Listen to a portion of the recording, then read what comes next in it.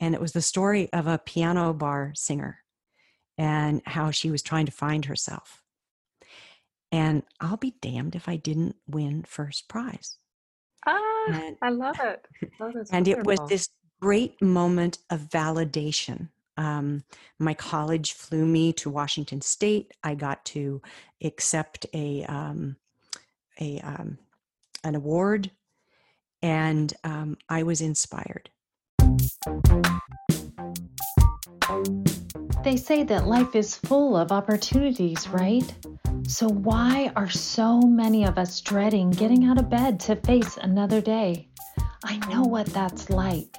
My life was full of conflict, stress, failure, and fear.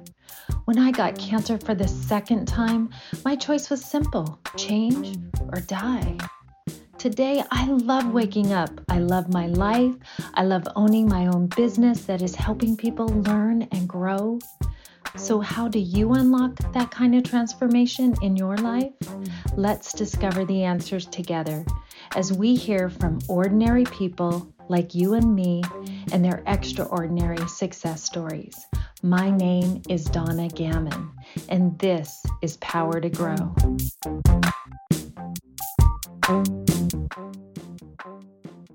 Welcome, everyone. I am so excited to have our guest here today. We have a very special guest, and we have Stephanie Rufflock. Am I saying that right? You're pretty close. Raffalock. Raffalock.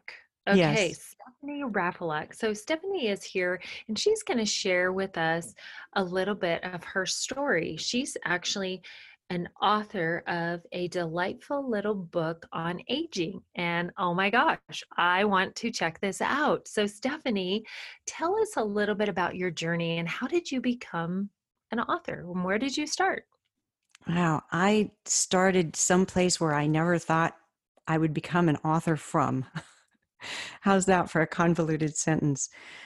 Um, I fell in love with writing when I know, right? I fell in love with writing when I was a kid. English was always my first class in school. And when I got into my teenage years, there was a lot of trouble in my household. So I didn't finish high school. I left home when I was 17. I was a high school dropout. I was alone and by myself in Los Angeles in 1969 when I was, like I said, 17. And that was my coming of age story. That's the point from where I began. I was a resourceful young woman, albeit troubled. So I was able to talk my way into the entertainment industry, and I worked as a production secretary. I freelanced and I worked for a lot of different television shows, mostly musical variety. Musical variety was a big TV thing back in the 70s. And what I loved most about working in television was I loved the writers. I thought the writers were the most clever, the smartest, the most fun people ever. There weren't any women writers, really. I didn't meet a woman who was a writer until I was in my mid 30s. But anyway, that was for someone else. Writing was for someone that, had finished school and gone to college and someone who was smart. It wasn't for me. And I knew that. And I lived with the pain of that. All the while, I started to keep journals and books of poetry. And I would read T.S. Eliot, May Sarton, who's one of my favorite writers. And occasionally I'd get brave and try to discuss writing with one of the writers. But, I was just a kid and an uneducated one at that, who had lied about my educational background, of course. In the days Oh, before there was internet, you couldn't like check somebody out. right, right. Oh my gosh. So here on you're on these sets and you're seeing all these amazing authors that are writing this beautiful stuff. You finally run across one that's a woman, and does that like kind of inspire you to decide to try to write? Well, interestingly, she was not who inspired me. And I do remember her well. I don't remember her name, but I remember what it was like for her to be the only woman writer in a group of all men, and how tough that was. She was often the butt of people's jokes. She was mocked. She was put down. It's just like, women running for president. It's very similar. It's like until you begin to saturate an avenue a little bit, you're going to push against the norms. And the norm at that time wasn't a woman writer. Now you've got like Reese Witherspoon, finding properties and producing them and, co-writing them. And it happens all the time. But back in those days, it didn't. What did inspire me, however, was I went to a little Unity church in Santa Monica, California. It was on, I think, 4th Street. And one Sunday, the pastor said, instead of doing a sermon today, I'm just going to answer your questions. So write a question down, and they passed out paper and pencils, and I'll try to answer your question. So my question was, how do you know when you're doing God's will? And he said, you know you're doing God's will when you're in touch with the deepest desire of your heart, and you begin to act upon that. And those words hit me like a ton of bricks. I'll never forget them, because I realized in that moment the deepest desire of my heart was to rewind and go back to a time in my life when I'd been so troubled that I had dropped out of high school and I'd left home. But I was like 35. So, go back to college, I hadn't even been in college, go back to high school, finish a general education degree, and then go to college? Are you kidding me? Yeah. But that's what I did. I love it. And I got some support. A lot of my girlfriends supported me, and some did not.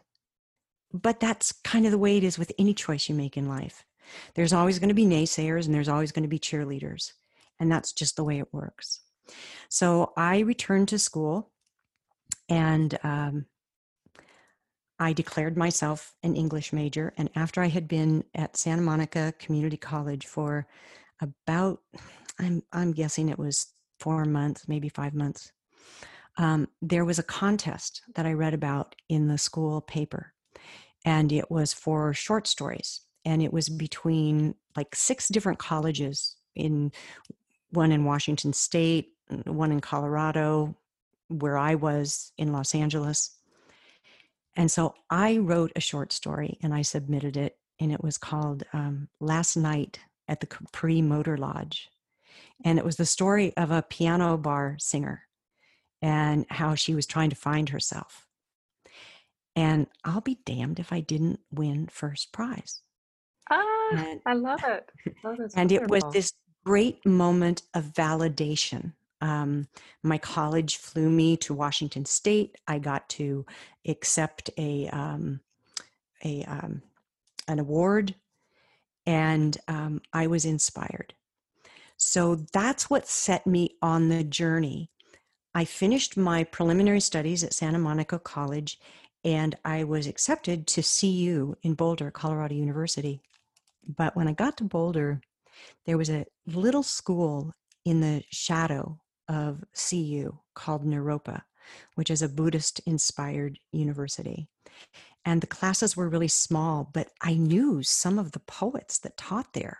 I had read Anne Waldman. I'd read Allen Ginsberg. I'd read Anselm Hollow. And I thought these people were great. So I changed my course of direction. And instead of going to CU, I went to Naropa, where I earned a degree in writing and poetics, and was the class speaker when I graduated. So you'd think, well, now, she's really a writer, right? No, not so fast. Not so fast. So during that time, I had fallen in love and gotten married. And this is like the first big love of my life, even though it was a little later in life than most women find love. And I helped him with his business for a number of years. I ran his front office. And he always used to say to me, this has helped me so much, and there'll come a time when you can do nothing but focus on writing. So I kept that in mind. And from time to time, I would write little things here and there. I still kept a journal. And then one day I went to him and I said, if I don't do it now, I'm not going to do it. I'm in my 60s. So that was the end of my working with my husband. He has since matriculated into an encore career himself doing consulting, and he doesn't really need a staff anymore. And I've done nothing but go to writing workshops, and I've written this book called A Delightful Little Book on Aging, which is about embracing your years. And don't be afraid of getting old, because you're never too old to dream. And you're never too old to take action.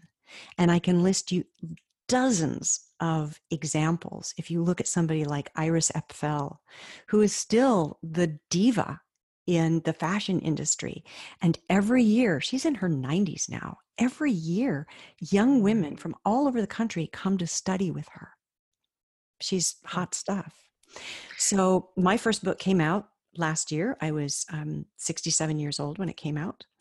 And now I have a second book that is coming out next year, which is all about unleashing the power of midlife women. And this is something that I want to do for the rest of my life. And I am grateful for the experience that's under my belt, because I can write with a more philosophical tone than I could have when I was in my 30s or 40s or even 50s. So you're never too old to dream. I agree. And don't you think that things kind of happen on their own time and their own purpose? I mean, look what you're writing about, and you couldn't have done that when you were in your 30s, like you said. Right. It would have been a whole different thing. Right. So I love that. I just think that's so beautiful that you came into your power in your late years and was able to just bloom into this beautiful being and be able to do what you love. And can you share with us again the message that the minister said to you, just to really drill that in? Yeah. He said, the question that I asked him was, how do you know when you're doing God's will? And he said, you know you're doing God's will when you are in touch with the deepest desires of your heart and you begin to act upon those. Excuse me. Oh my gosh. I absolutely love this message. And, I think that there are so many out there that think that they are beyond that age and it's too late. I waited too long. I can't follow my dreams now.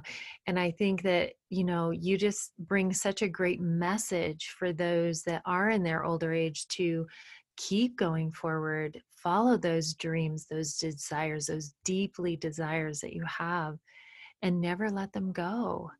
And look what happened to you. So, what a wonderful, wonderful thing. And I appreciate you sharing your message.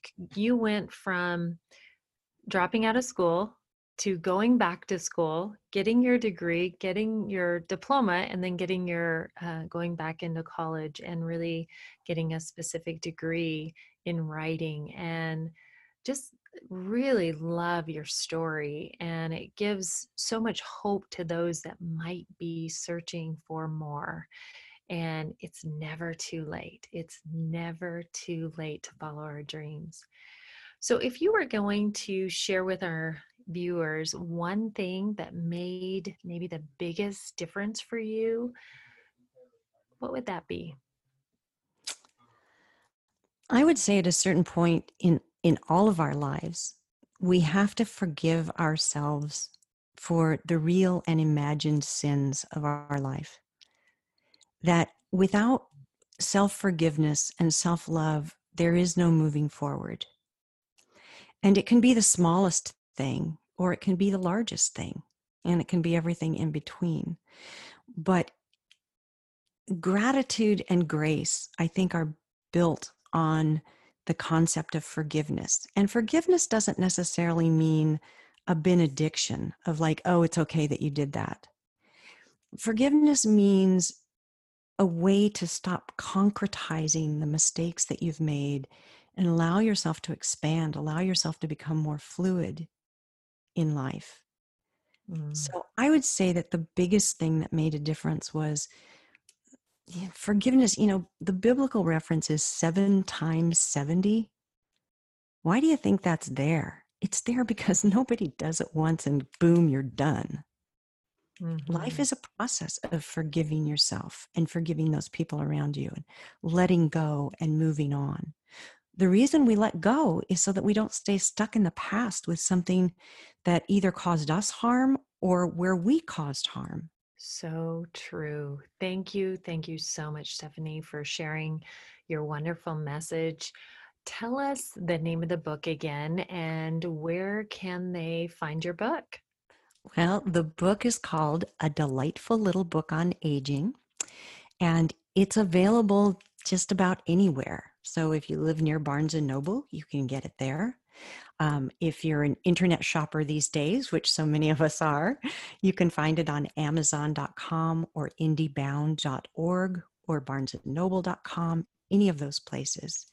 Perfect. Well, thank you so much, Stephanie. I definitely will be checking out your book, and it just sounds like something that really will have some great things in it. So, thank you again for being a part of our show today. And we look forward to maybe having you back another time after your next book. Oh, that would be fun. Yeah. Thank you, Donna. And Wonderful. I love the work you're doing. I love that you want to, share a positive message, and it's a message of transformation. Mhm. Pain can really transform us. And you know Mm. that. Suffering can transform us. And often when a thing happens, we don't know if it's a good thing or a bad thing. And so I think there's always room to move forward. So I love the work you're doing. Oh, thank you so much. I really appreciate that. I love sharing a message of hope and, yes, growth and transformation. We all can do it. We just Yep. need to reach within and grab that power and use that. So, thank you for sharing with us your one thing that really made the biggest difference for you. We really appreciate that. I know it's going to help our listeners.